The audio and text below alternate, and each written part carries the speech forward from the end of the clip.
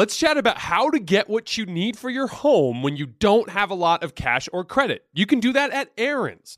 Rent to own appliances, furniture, and tech from top brands like HP, Samsung, and Ashley. But say you don't need it anymore, no problem. At Aaron's, you can return your product at any time or even upgrade it for something new. Life's always changing. With Aaron's, your stuff can change right along with it. Keep it, return it, upgrade it. Aaron's fits your life instead of the other way around. Approval isn't guaranteed, and some restrictions apply. See your local store for details. We are welcoming a new show to iHeart and the DraftKings YouTube channel. It is called Point Game with John Wall and CJ Toledano. It's an insider's look at the NBA and the culture surrounding the league. Every week, the five-time All-Star and the number one pick in the 2010 NBA Draft, John Wall, will give his unique perspective on the hottest topics in the league and tell the best behind-the-scenes stories from his time in the NBA. So check out Point Game with John Wall and CJ Toledano on the iHeartRadio app, the DraftKings YouTube channel, or wherever you listen to your podcasts. Infiniti presents a new chapter in luxury, the premiere of the all-new 2025 Infiniti QX80, live March 20th from the Edge at Hudson Yards in New York City, featuring a performance by John Batiste. The all-new 2025 Infiniti QX80 is an SUV designed to help every passenger feel just right. Be the first to see it March 20th at 7 p.m. Eastern, only on iHeartRadio's YouTube channel. Save the date at new-QX80.com. Don't miss it. 2025 QX80 coming this summer. The Volume. Lakers Tonight is presented by FanDuel Sportsbook. There's no better place to make every moment more than with FanDuel. You get great odds in markets for the NBA, NHL, college, and so much more. It's America's #1 sportsbook. It's super easy to use. Plus, you can combine multiple bets from the same game into a same-game parlay. If you are new, just download the FanDuel Sportsbook app to get started now. Sign up with promo code JASONT so they know I sent you. 21 plus and present in Arizona, Colorado, Connecticut, Indiana, Louisiana, permitted parishes only, Michigan, New Jersey, New York, Tennessee, Virginia, or West Virginia. First online real money wager only. Refund issued as non-withdrawable site credit that expires in 14 days. Restrictions apply. See terms at sportsbook.fanduel.com. Gambling problem? Call 1-800-NEXT-STEP or text NEXT STEP to 53342 in Arizona. 1-888-789-7777 or visit ccpg.org/chat in Connecticut. 1-800-GAMBLER or visit fanduel.com/RG in Colorado, Indiana, New Jersey, and Virginia. 1-877-770-STOP in Louisiana. 1-800-270-7117 for confidential help in Michigan.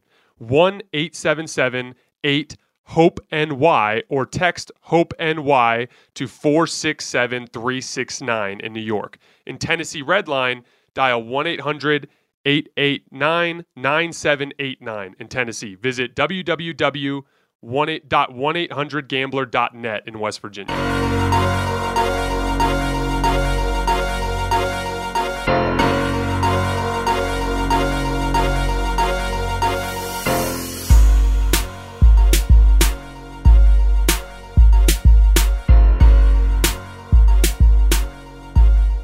All right, welcome to Hoops Tonight, presented by FanDuel here at The Volume. I am Jason Timp. Happy Monday, everybody. I hope all of you are having a fantastic start to your week.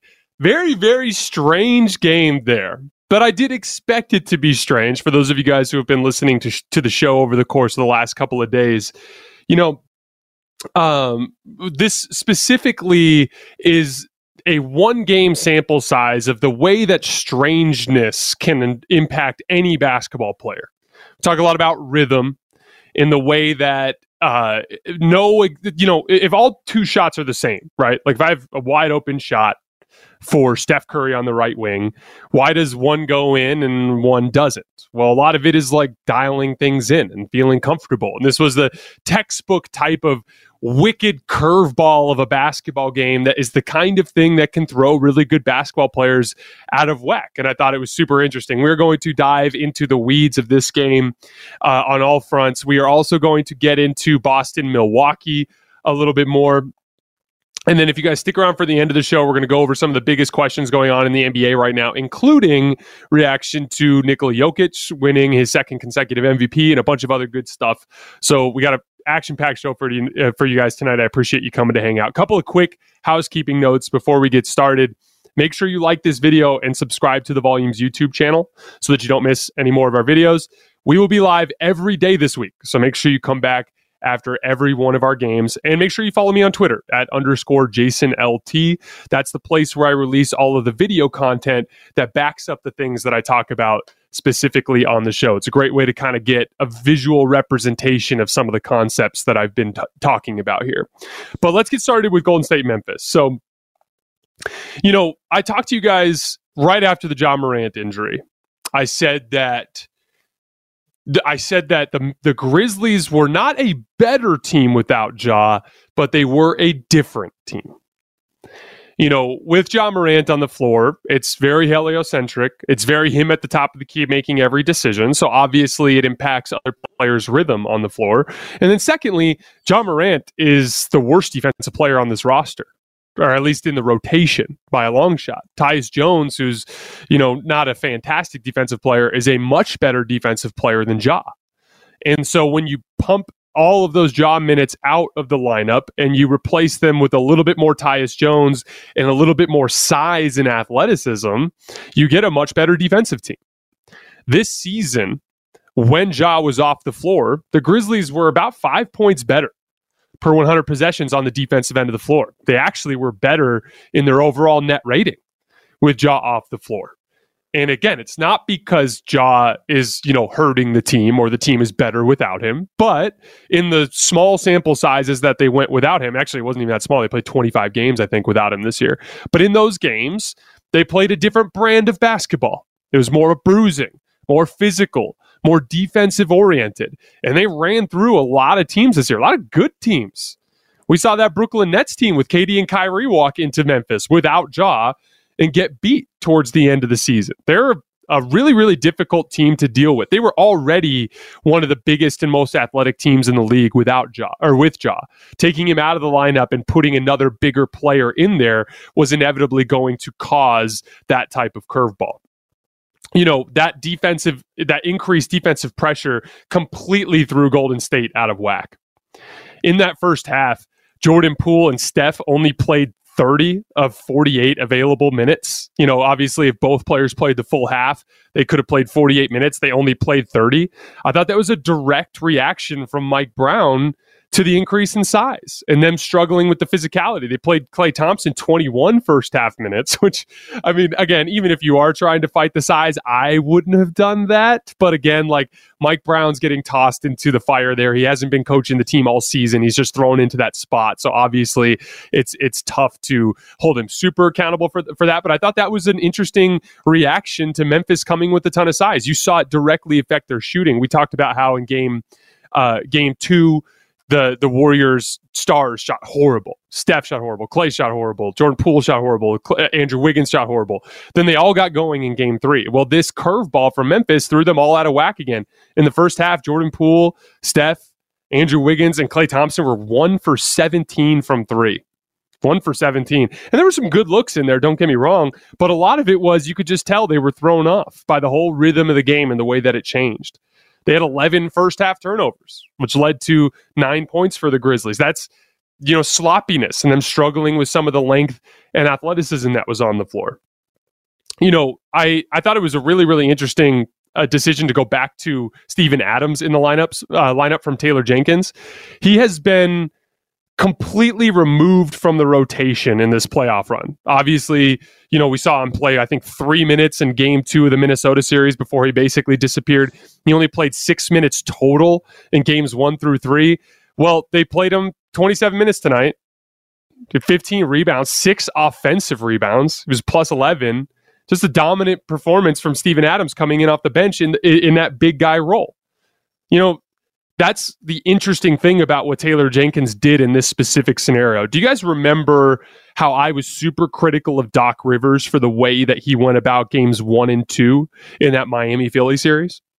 I told you guys I thought that they could never hope to play their same style against Miami without Joel Embiid and win. There's never a chance because at that point, it's the loss of talent. So I thought it was a terrible idea to go rolling into Miami with your centers, with DeAndre Jordan on the floor, with Paul Reed on the floor, and try to play traditional, conventional basketball against a team that just has more talent than you. I thought that was a really poor decision. I thought their best opportunity to win down in Miami was to go crazy and weird. Because in a small sample size, weird can work. And tonight's a great example of that. You know, when Philly went with all guards and wings, they had a ton of success down there in Miami because it's just weird. Guys don't know where to stand. Guys, perimeter, guards that are typically guarding, perimeter players suddenly are, dealing with a bigger wing in the post. You'll have big guys that are traditionally hanging around the basket, having to chase a shooter around or having to cover a ton of ground in rotation. It throws everybody off. But instead, Doc Rivers went conventional and got his butt kicked. I thought it was really interesting that Taylor Jenkins was like, no, I'm going to go weird. I'm going to go huge. I'm going to play Steven Adams, even though I haven't been able to play him at all in this entire playoff run. We're just going to physically maul Golden State in this game. And that was their best chance to muck things up and get that going the way that they did. To Golden State's credit, they battled back. And a lot of that credit I give to Steph. In that game in particular, as a result of the way that the things got tight, sweaty palms, lots of pressure, you're down by 8 to 10 points in the second half. I think they were actually down by 11 at one point. A lot of guys start pressing. You saw that from like Klay Thompson. It was just like, quick shots in transition, quick, tough shots around the rim, over penetrating when you're attacking a closeout. Jordan Poole, Jordan Poole was so good in game 3 as an initial dribble drive creator, getting that first step on somebody to get into the lane. But because everyone was shooting poorly, guys were playing off of Jordan Poole. Jordan Poole would start to kind of mix up with his rhythm dribbles as he's getting ready to attack, and the defender's backpedaling. And it's hard because do you take a quick pull-up 3 at the early in the possession when your team's not shooting particularly well? It gets in your head a little bit. It becomes complicated. And you could tell that was disrupting a lot of what they were doing. And to Steph's credit, he just came into that fourth quarter and was like, I need to make some plays. And he made some plays, got to the rim. I thought it was really smart that he started punishing Steven Adams. We talk a lot about how styles make fights. It's not that, I'm a big believer in small ball. That's why I'm a big believer in this Warriors team.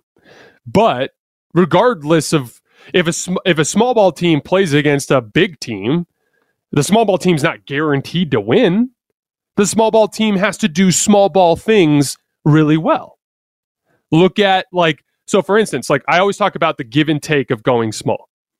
If a team goes big, you can expect that, and you're small, you can expect them to get a lot of offensive rebounds.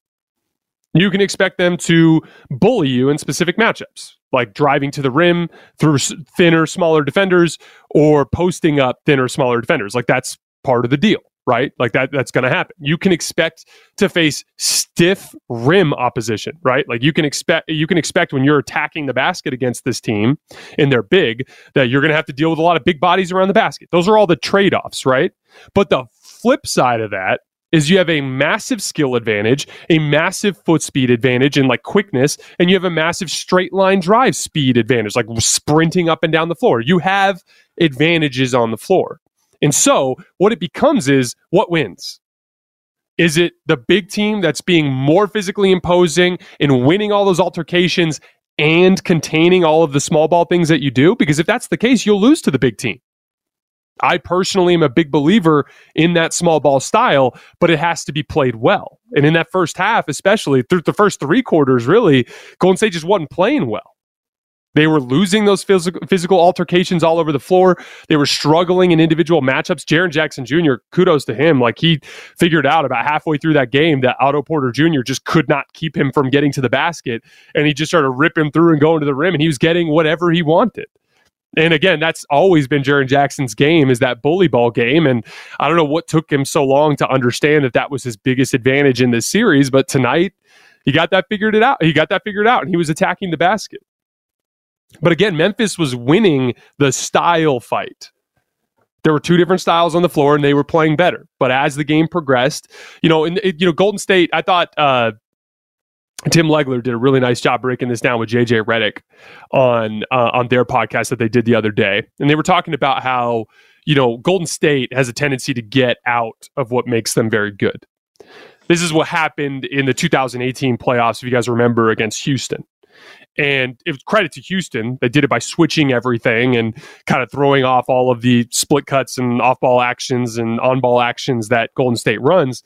But they got ISO heavy. And KD and Steph both kind of fell into it in that series. And they got out of whack. Their ball movement stopped, and it became a matchup attacking series. And James Harden and Chris Paul were having as much success attacking matchups as Steph and KD were.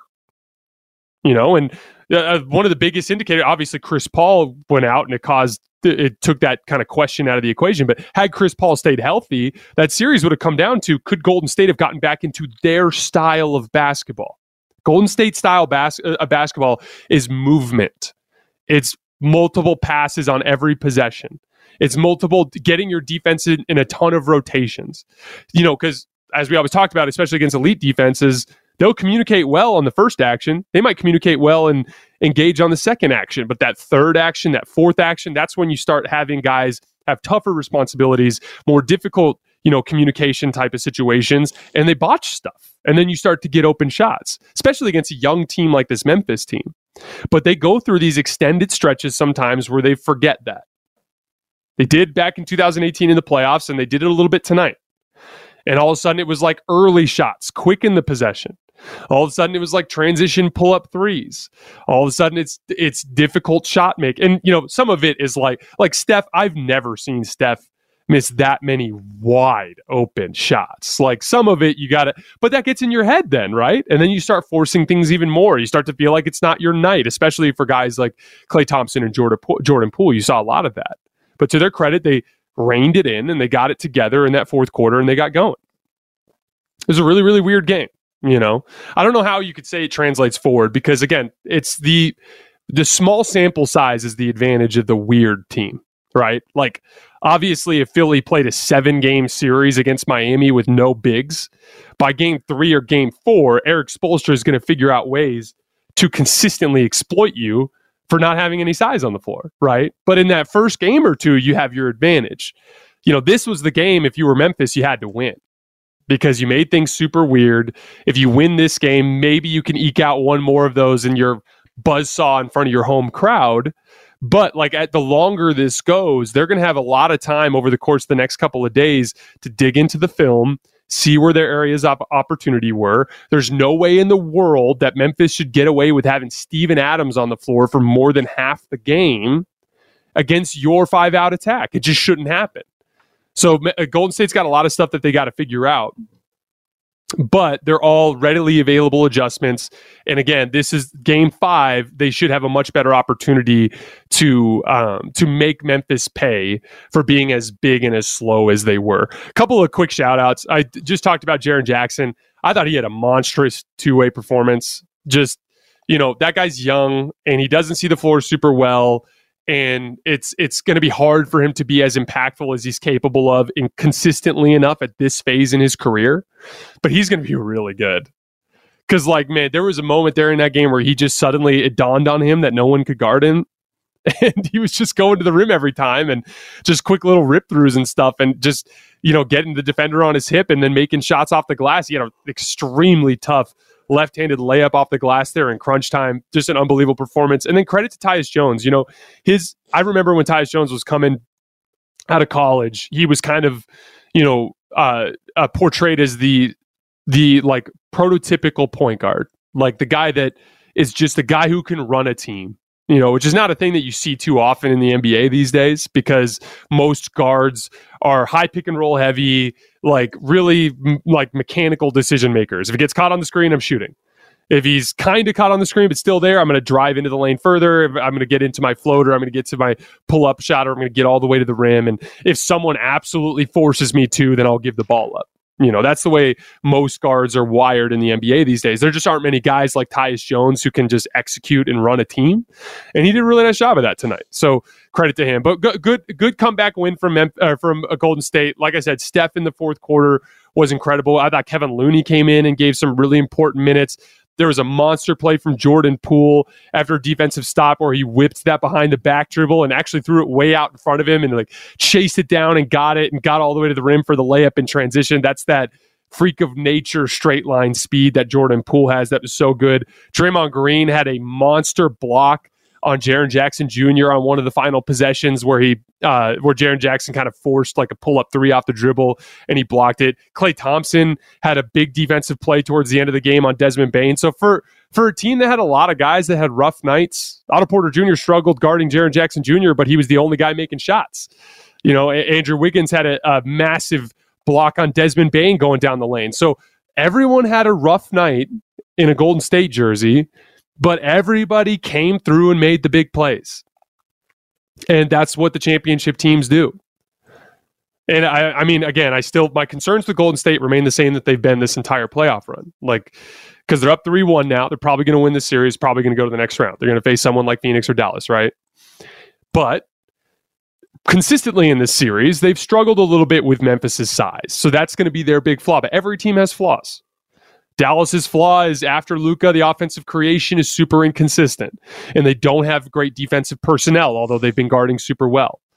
Phoenix's biggest flaw, as you've seen, is when they play against a good dribble drive team like Dallas is, all of a sudden, Chris Paul starts to struggle a little bit. Guys like Mikal Bridges and Cam Johnson start to struggle a bit. Devin Booker is really the only guy who's been good on the road in Dallas. So you're seeing Phoenix is showing some limitations in shot creation against really good defensive teams, which is exactly what happened to them in the NBA Finals against Milwaukee. Boston, we're going to talk about them here in just a minute. Their offense goes through these extended stretches where they're sloppy. So all of these teams have flaws. So I'm not trying to act like Golden State's the only team with the flaw. It's just this is their specific flaw. When they play teams that are very big and physical, it can cause them some issues. Tonight, they were able to overcome it. I thought that was a big step for them. Obviously, that'll be the matchups are the things that determine these types of outcomes, and we'll see what happens when they move further along. But 3-1 in this series, the only team in the second round that has a 3-1 lead right now is Golden State. Before we move on to Boston, Milwaukee, a couple quick housekeeping notes like earlier. Like this video and subscribe to the Volumes YouTube channel. We're going to be going live every day this week, so make sure you come back after every big game, and make sure you follow me on Twitter at _JasonLT. That is the best place to see any video content that breaks down the things that I talk about on the game, or on the show. So let's talk about Boston and Milwaukee for a minute. So super, super interesting game. You guys, most of you who have been following the show for a while, you know where I stand. I picked Boston originally in 5, and then when Milwaukee stole game 1, I stayed on Boston. I just thought it would be a longer series. And to Giannis in particular, his credit, he's done an unbelievable job dragging this series out. Boston is the better team. They, from January 23rd on, they were the number 1 offense in the league and the number 1 defense in the league. They were the number 1 defense by a big margin. They had a 5-point per 100 possession advantage over the second best team. Boston has literally, utterly dominated that Brooklyn team. And I know everyone wants to slander Kevin Durant, and I know everyone wants to slander Steve Nash and Kyrie Irving, and they're an easy target, but Brooklyn was good when KD and Kyrie played. So that's how it goes. And Boston ripped them to shreds. Okay. Milwaukee, on the other hand, was the 20th ranked defense in the NBA after the All-Star break. They struggle at guarding the perimeter. They've only been good at guarding the paint. That's always been their defensive identity. And so that's why I picked Boston. And the series is broken down in a really interesting manner. And Giannis, to me, is the only reason it's as competitive as it has been. And so it's a credit to him. And I have to say, I have been so unbelievably blown away and impressed by Giannis in this playoff run.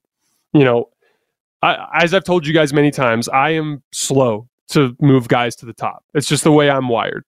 Big LeBron fan here. Didn't think he was the best player in the league until 2012. That's the manner in which that I make these decisions. For me personally, I just take it slow. I give a lot of respect and leeway and margin for error and benefit of the doubt to the guys that have done it year in and year in and year out. Right? That's just the way I am. But Giannis is making it unassailable at this point that he is by himself at the top of the league. He looks comfortable against this Boston defense, which is completely insane. I have said this on the show before, and I stand by it. I think Boston is the best defensive team of this era. They've, at any given moment, they always have 5 good defensive players on the floor that can guard almost every position. They switch, they can do drop, they double and recover. They're active off the ball. They can block shots at the rim. They can block shots on the perimeter. They are a frightening defensive team. They make Kevin freaking Durant look lost. And I have never seen Kevin freaking Durant look lost. Even in his bad playoff moments in the past, he never looked as bad as he did against this Boston defense. And Giannis just looks completely in control when he has the ball. Now, again, basketball is a team sport. It's not always going to manifest as a win. That's why I picked Boston. But I've been blown away by Giannis. His passing, he is now like, okay, is he LeBron or Jokic or Luka or CP3 with the pass? No. But he's in one of the tiers right below there, and that's a remarkable accomplishment for a guy who didn't grow up playing this game, who literally learned it on the fly. It's just unbelievable stuff. He's starting to break down Boston's wall a little bit too. That's Milwaukee's chance to keep this series going longer. Is, as the series has progressed, at the start, it was Boston's guys were stonewalling Giannis. And then now it's like Giannis is starting to run them over a little bit. This game, in that second half, he's starting to go right around him.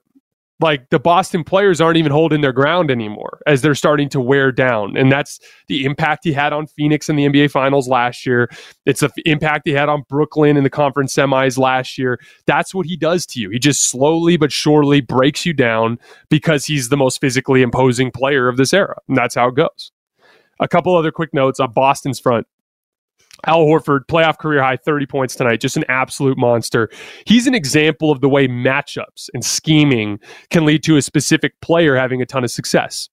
Do you guys remember in the 2015 NBA Finals? You Warriors fans will remember this vividly well. But do you remember how Andre Iguodala kept making corner threes? And as a result, his scoring numbers were inflated. And he was guarding LeBron as the primary defender, so he got a Finals MVP. But anybody who was watching the series understood what was actually happening in that series was Steph was running high pick and roll with Dre. And Cleveland had in their scheme a trap of every Steph Curry pick and roll. So whoever was guarding Dre, like Tristan Thompson, and whoever was guarding Steph, like Kyrie Irving, those two guys would go with Steph, and they dumped the ball over the top.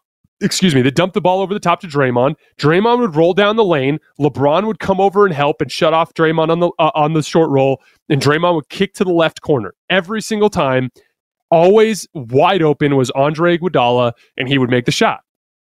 And so the points are going to Andre Iguodala, but it's a scheme thing, and it's Steph that was creating that. That's why that happened, right? That's why I thought Steph got so awfully robbed of his Finals MVP that he deserves and that he has in my book, right? But that's the way scheming can lead to a role player getting fantastic shots and it having an impact on a series. That's what happened to Al Horford in this series, and it's happened like crazy in the last couple of games. NBA drop coverage is designed to take away the paint. And when you chase the guard over the top of the screen and the big is waiting in the paint, both of those players are going with the guy who has the ball, essentially. And when you're rolling to the basket, with a traditional roll man like Clint Capella, you're okay because the guy who's in drop coverage, the big man who's in drop coverage, can guard both the roll man and the guard as long as the other guy chases him and funnels him to the basket, right? But if I have Al Horford set the screen and I have him pop to the three-point line and the big is still in drop around the basket and the guard is still chasing the other guard over the top of the screen, Horford's going to be open every single time. And so he's been wide open in pick and pops all series long, and he's been knocking him down. In off-ball situations, if Brook Lopez, as part of the Milwaukee defense, wants to hawk the paint, then Al Horford just sits in the weak side corner. And now Jason Tatum, all he has to do is get by Wesley Matthews, apply a little bit of rim pressure so that Brook commits, easy kick pass out to Al Horford in the corner, and he's making them. Again, like, a lot of times fans, especially fans of a losing team, will focus on shot value, right? Or shot outcome. Oh, they made all their shots. Al Horford couldn't miss tonight.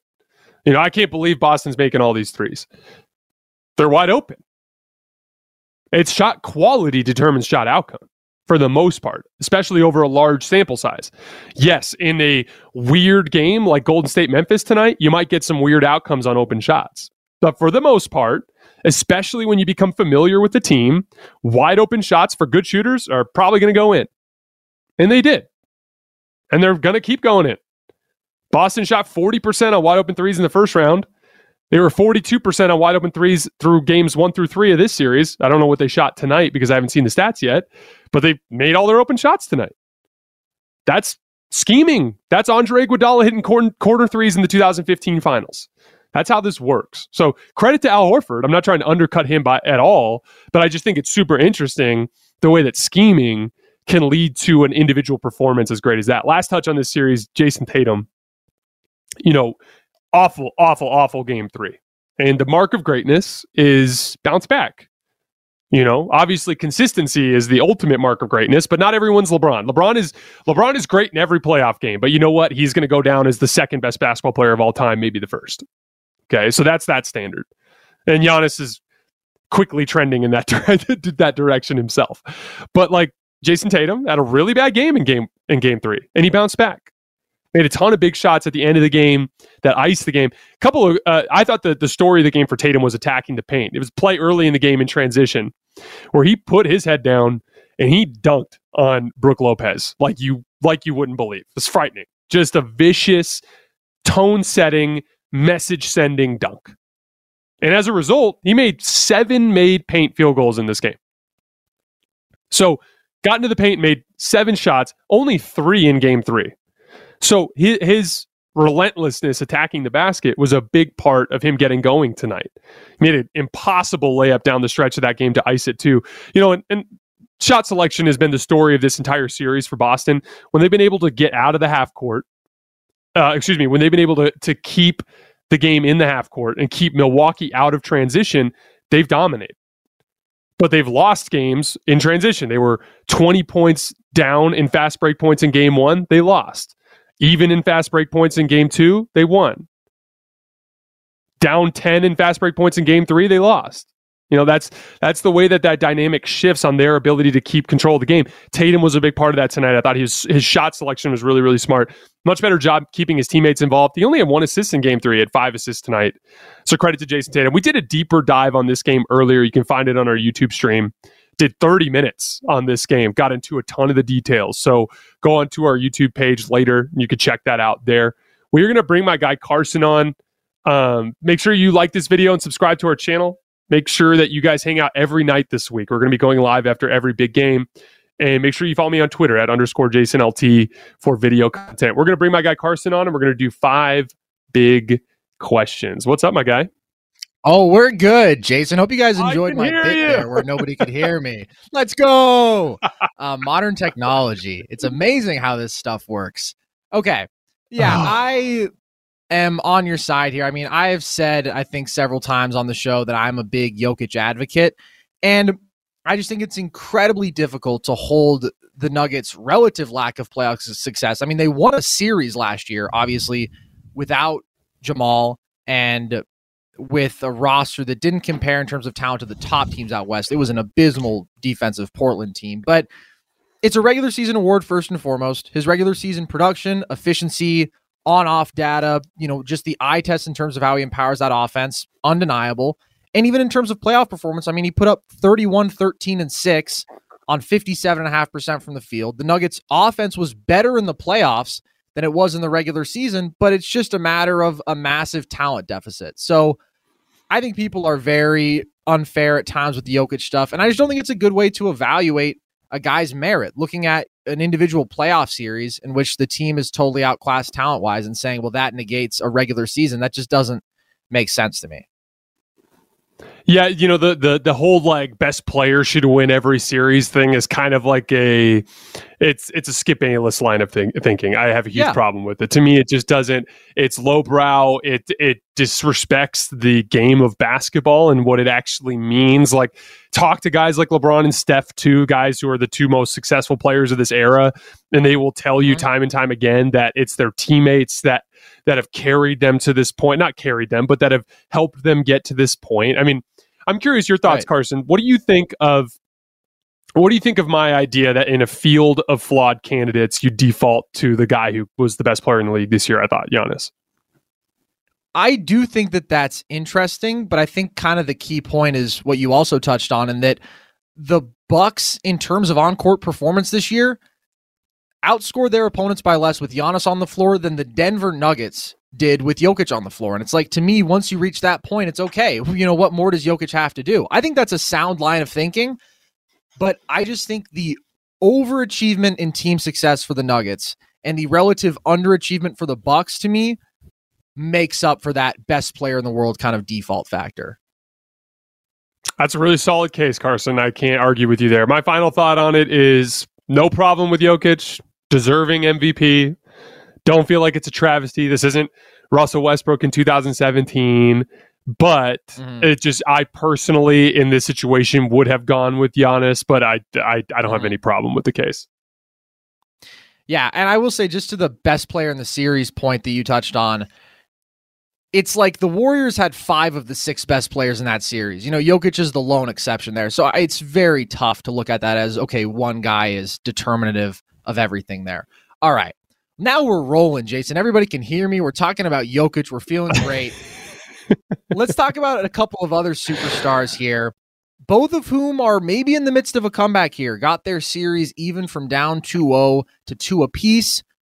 We're talking about the Sixers and the Mavs here, led by Joel Embiid and Luka Doncic. So, Jason, who do you think has the better chance of actually successfully leading that comeback all the way, Embiid or Luka? Okay, before I answer this, let me clearly differentiate between who I think is the better player and who a better playoff player, and who I think actually has a better chance of leading the comeback. I think Embiid has a better chance of leading the comeback because I'm actually picking the Sixers at this point. I did a deep dive on this. You guys can find it on our video on our YouTube channel from earlier today. Did a ton of film study on games 3 and game 4.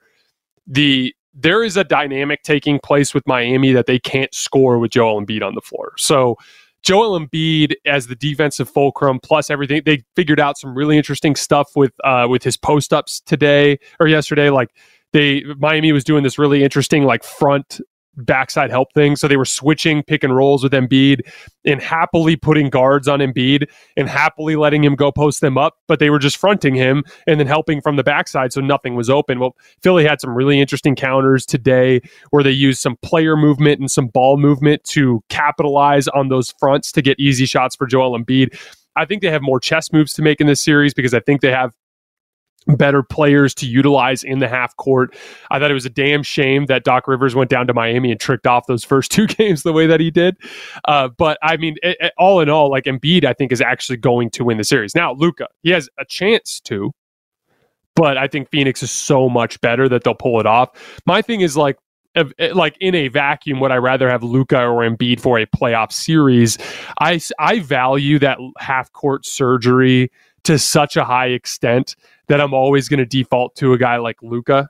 Whereas like for Joel Embiid, maybe for an 82-game season, his defensive capabilities are more valuable. But Embiid's more likely to lead the comeback because his team has a better chance of winning. But I still think Luka's a better playoff player, if that makes sense.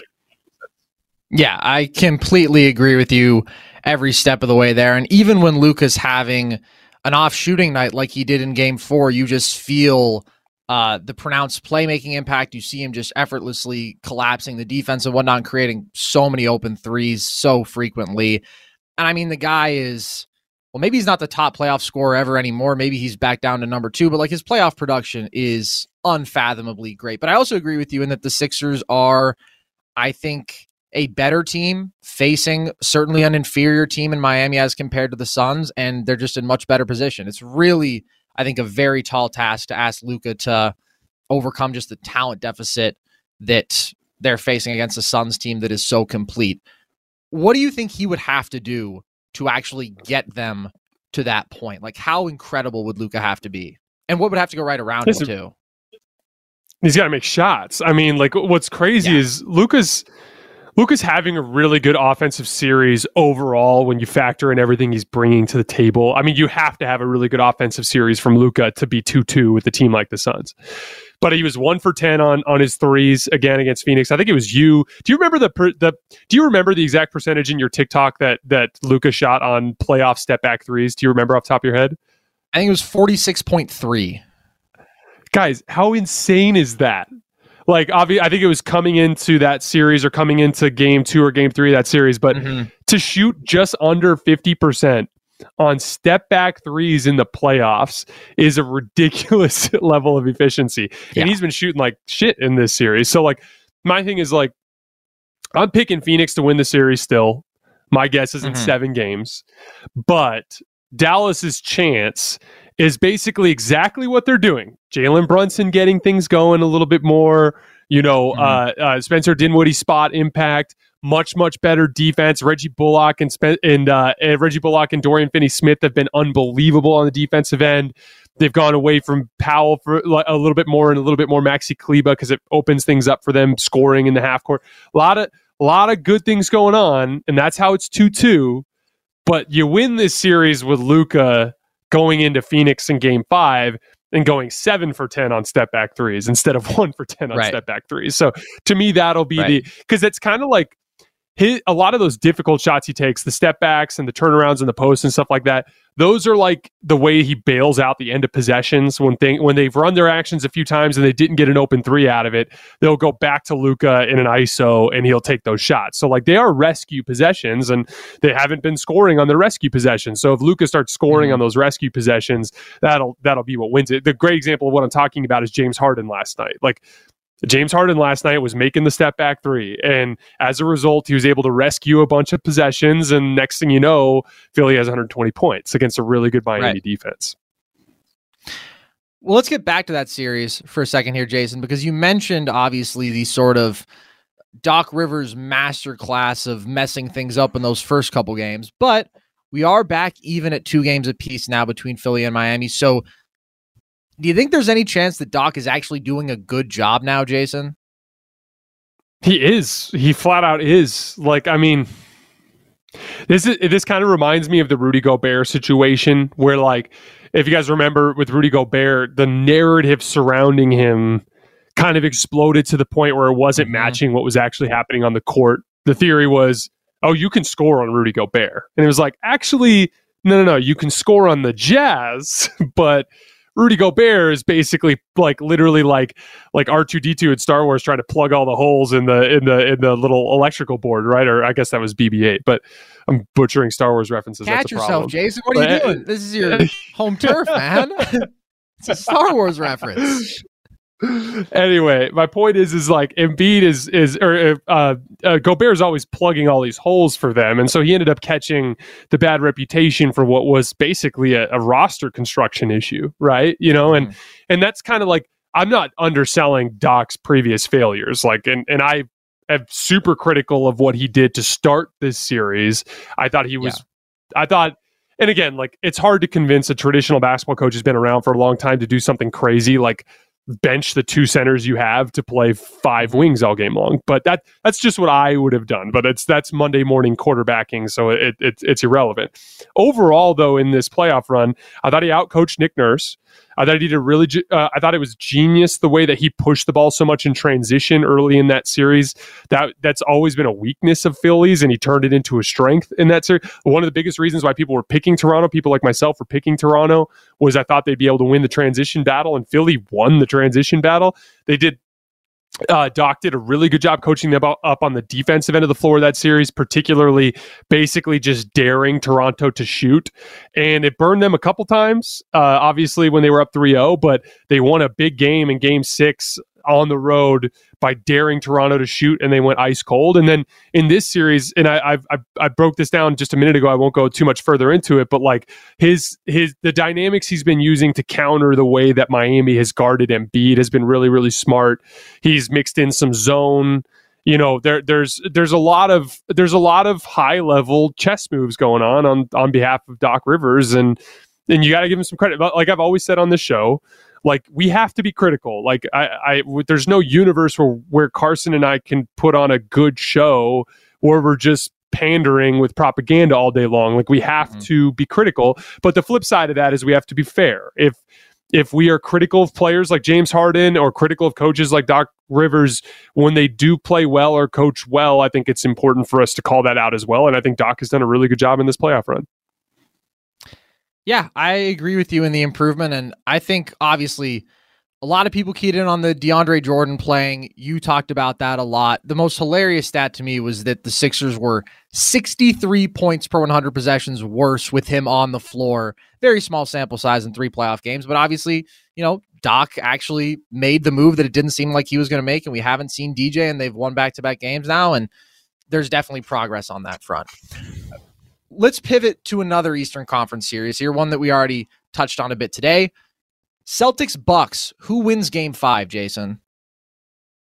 I think the Celtics are going to win comfortably. I told you guys in the show that we did Saturday night, I believe it was Saturday night. Might have been Sunday. I said that I predicted Boston would win by 10 to 15 points in game 4, which they had a 10-point lead late. I'm not actually sure what the final score ended up being. And then I thought they'd go home and win comfortably at home. Like, I think they'll feed off the home crowd and not necessarily a blowout, but it'll be one of those games where they're stiff-arming Milwaukee the whole game. And then I think game 6 will be a really, really close game that I think Boston will win. And the main reason why is, Boston has a clear-cut pathway to victory. Keep the game in the half court, play smart offense, do the same thing you've been doing for damn near 5 months now, and that's play the best defense of this era. If you do that, you're going to win. Every time that the wheels have gone off the rails for Boston in this series, it's been quick threes off the dribble early in the shot clock, quick threes in transition early in the shot clock, driving into the teeth of the defense and trying to finish over shot blocking and getting blocked. I pointed out earlier today, I think they were 37 for 48 or something crazy like that on twos tonight. So the much better execution to get higher quality 2-point shots at the rim or near the rim. Everything for this entire series has come down to offensive execution for Boston. Can they keep their shit together long enough to get quality shots often enough to keep Milwaukee out of transition? Because when they get in transition, it's Giannis dribbling the ball up the court with a head of steam, and no one can do a damn thing with him. It's like, it reminds me of prime LeBron James. All the LeBron comps continue with the Giannis thing, and they're very different players in a lot of different ways, but one of the ways they're very similar is LeBron was a one-man fast break. When he got a steal or a block or rebound or whatever, and he started running the floor, there was just nothing you could do with him, and that's what Giannis has been doing in this series. And so, I think, I'm not counting out Milwaukee. You'd be stupid to do so with how good Giannis is. And you also would be stupid to count out with Milwaukee with how often Boston has denigrated back into terrible offense. But I would hope at this point they have enough evidence to show them clearly the way that they need to play, and they'll play that way and get the job done. I think there's a very good chance Milwaukee does win in game 6 at home, but I'd still pick Boston comfortably in a game 7. So I think Boston's in good shape at this point. Yeah, I'm with you there. I think that I don't know if I'm ever comfortable taking either of these teams to win comfortably, largely just because of the Giannis factor and the level he's playing at right now. But the Celtics are just a better basketball team. They're a more complete basketball team, and the half-court difference that you've touched on a lot is significant. But the Giannis factor is frightening. I just don't think it's quite enough with, obviously, the Bucks down Middleton. All right. What's your opinion of the way Giannis has played in this series, real quick? I think he has done his best in a really difficult matchup. I think that he has emphasized just the overwhelming physical advantage he has over every other player in the league. I think that obviously it's been really high volume. I think that's been essential though, and Drew has been really high volume too, but there just are no other creators on this roster, right? It's like everything falls on them when you don't have Middleton. There isn't that release valve, so it's okay, Giannis, find a way, try and get downhill and play make and create a shot for somebody. And he's done that. I mean, the playmaking has been there. The finishes have been tough. Obviously, the jump shooting hasn't been particularly good. The overall efficiency hasn't been good. But given that, I think he's had as pronounced of an impact as he could have. And obviously, there's been huge defensive moments. So I feel like this is really just a testament to his status as I think he's the best player in the world. I know that you've talked about thinking he might just be in a tier of his own. It feels to me like when a guy is at his worst in terms of, just purely scoring the basketball and shot making to an extent, then you really see what the floor is in terms of impact. And it just feels like nobody has a higher floor right now. And that's kind of what he's proven. So I think it's been impressive, even if like his, production and efficiency won't even compare to a normal Giannis series. Yeah, I think that he's done about as good a job as you could possibly do against this Boston defense. Like, I just, again, I know I've been on this Boston defense like nonstop, and I know that that's been kind of like my little hill that I've been on, but like, it's just based on what I've seen in film. And like, yeah, there is nothing easy against this defense. And he has literally, it's like you're in the desert, and in the entire Sahara Desert, there's this one rag that at one point, like 12 hours ago, was wet, and it's like sitting on and Giannis is just squeezing every drop of available water out of this thing. Like that, he has hit the absolute peak of what you could have expected from him in the series, and it's 2-2. And they were trailing in the final minute of game 3. And game 1, Boston mailed in a lot of different ways. So like, that's just how great Giannis is. If I had one piece of criticism I'd send his way, like the jump shots are just turnovers. Like he's not making nearly enough of them to take them. They always lead to runouts the other way. I get why he takes them. They're to save his legs. So I'm not criticizing him in that regard. My thing is like that part of his game is still so far away from being a really reliable piece of his game. Yeah, I think that's a perfectly fair criticism. I think that's a fair criticism of Giannis, honestly, in almost any series or game that he's played in his basketball career. Like, it feels like he takes them out of a feeling kind of an obligation, or like you talk about conserving that like energy, I'm supposed to. Yeah, exactly. I think he's 2 of 16 from 3 now. So, I mean, you're right. Those are effectively turnovers. So, all right, last question for you here, Jason. The Golden State Warriors are the title favorites at this point. Should they be? Oh, man. See, what makes this tough is like, I think Boston's best punch is the best punch. I think when their defense is locked in and they're running smart offense, no one can beat them.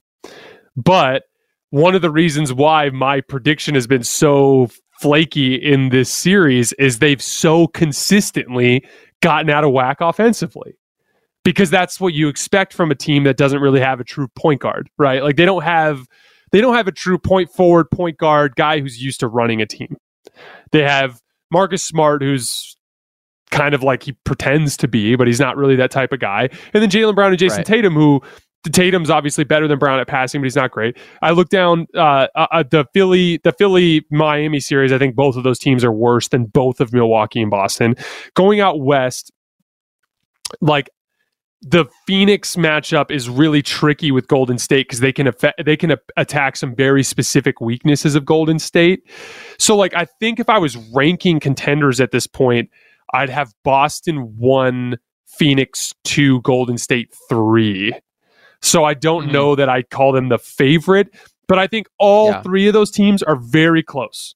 Like I think it's a clear 1, 2, 3 for me, but all of them are separated by the slightest of margins. So like I wouldn't be surprised if Boston lost to Phoenix in the finals. Wouldn't be surprised if Boston lost to Golden State in the finals. Hell, guys, I wouldn't be surprised if Boston lost the series to Milwaukee still, just by getting out of whack offensively. So like I don't think there's a bona fide clear-cut favorite in the field, to be honest with you. It is really interesting because it's not like the Warriors are an overwhelming favorite in terms of betting odds, but at FanDuel you have them plus 185, which is really, I don't think, great value. And then Phoenix plus 330, Boston plus 410. It doesn't feel right to me. Like, I don't think the Warriors would be number 1 out of that group for me. I think that you could argue maybe that they've had the most impressive performance purely in terms of the postseason, and that they haven't really had like a single letdown game. Their couple losses, still really highly contested, and obviously they only have 2 losses in these playoffs. But I don't know that I would even have them 1 out of those 3. which of those three teams do you feel like has the most glaring weakness, like the biggest red flag or concern for you? Oh, man. It's a toss-up between Golden State and Boston. Golden State goes through these extended stretches where they take really bad shots. So does Boston. Golden State also has a size weakness. That would be something that would concern me. I mean, gosh. Again, we're talking about very, very tiny margins here. Because even Phoenix's offense can be really stilted when Chris Paul gets thrown out of whack. So again, it's a small margin, but I would say, I'd say Golden State probably has the biggest hole there because they go through extended stretches of poor shot selection, which can derail their offense. And then they have a size weakness in size where they can get punished. And I thought what I'm saying has been very clearly demonstrated tonight in this Memphis game. Mm-hmm. I think that's fair. I will always think about, and you've talked about it a ton, particularly in this series, the offensive decision-making aspect with Boston, the lack of that traditional lead guard element, like lead scoring and playmaking guard. There was a time earlier this year where I thought like that was going to be their undoing, that the two wings being your guys by so far wasn't going to work, that they weren't good enough playmakers. And so I do always find myself a bit weary of those lapses in those moments, but I think they've come so far that, for the most part, that is no longer an issue. But I think that those are probably the two weaknesses to identify. I don't think Phoenix can be there unless it's like what we've talked about, where if CP or Book goes down, they don't have creation. But other than that, they are pretty incredibly solid. Yeah, to Golden State's credit, they've always kind of like snapped back into gear. They go through these extended stretches, but they always snap back. And that's a credit to their experience because like, I've been critical of Golden State compared to Phoenix and Boston here in the last 5 minutes, but a lot of it is like comparing very, very good teams. And the big leg up that Golden State has is experience. With the big reason why Boston has gotten so out of whack is because they don't have the same amount of experience in these huge moments. They do have a lot of experience. We've talked about it here on the show. They've been to the conference finals multiple times, this group. But for the most part, they're like Golden State, clear level up of experience. They've been in probably twice as many playoff series over this recent history. They've been to the finals 5 times. Like Golden State they're not going to be scared by anything like this. I don't think Steph or Draymond were scared of this game tonight when they were down 11 in that third quarter. They knew what they were up against. And so if there's one leg up that they have on their competition, it's that experience. Yeah. Absolutely, all right, guys. I'm with you. That is all we have for tonight. I sincerely appreciate your support. Like we said earlier, we are going to be live every night this week after the big games at the end of the night. Please come hang out with us. Like and subscribe to the Volumes YouTube channel. Subscribe to our newsletter. And last but not least, follow me on Twitter at _JasonLT for video content. As always, I'm blown away, and I am so appreciative of you guys coming to hang out with us on these shows, and I will see you tomorrow night.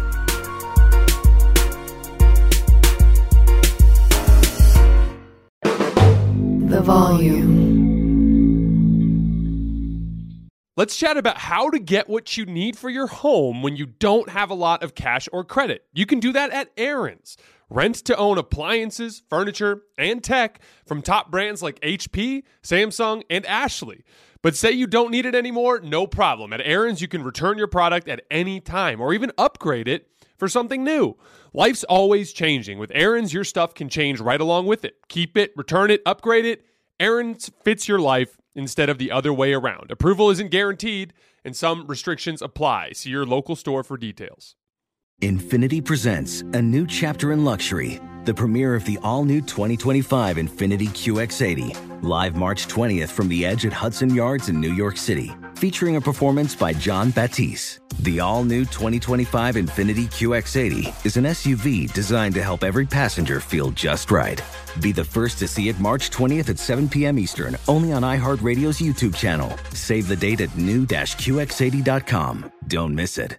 2025 QX80 coming this summer. You deserve to treat yourself, so turn your tax refund into a U fund and give yourself a Straight Talk Wireless Extended Silver Unlimited plan and get a new Samsung Galaxy A14 on them. You can get a great everyday value on wireless with Straight Talk's unlimited plan starting at $25 a line per month for 4 lines. You'll save so much you'll be enjoying that refund all year long. It's the refund that keeps on refunding. Find Straight Talk at straighttalk.com or at your local Walmart store. Taxes and fees not included. Offer valid through 4/14/24 while supplies last. Online only. Must purchase a Straight Talk Extended Silver Unlimited plan to qualify. Limit of 5 phones per customer. Family plan discount with 4 lines all on the Silver Unlimited plan. Not combinable with auto pay discount.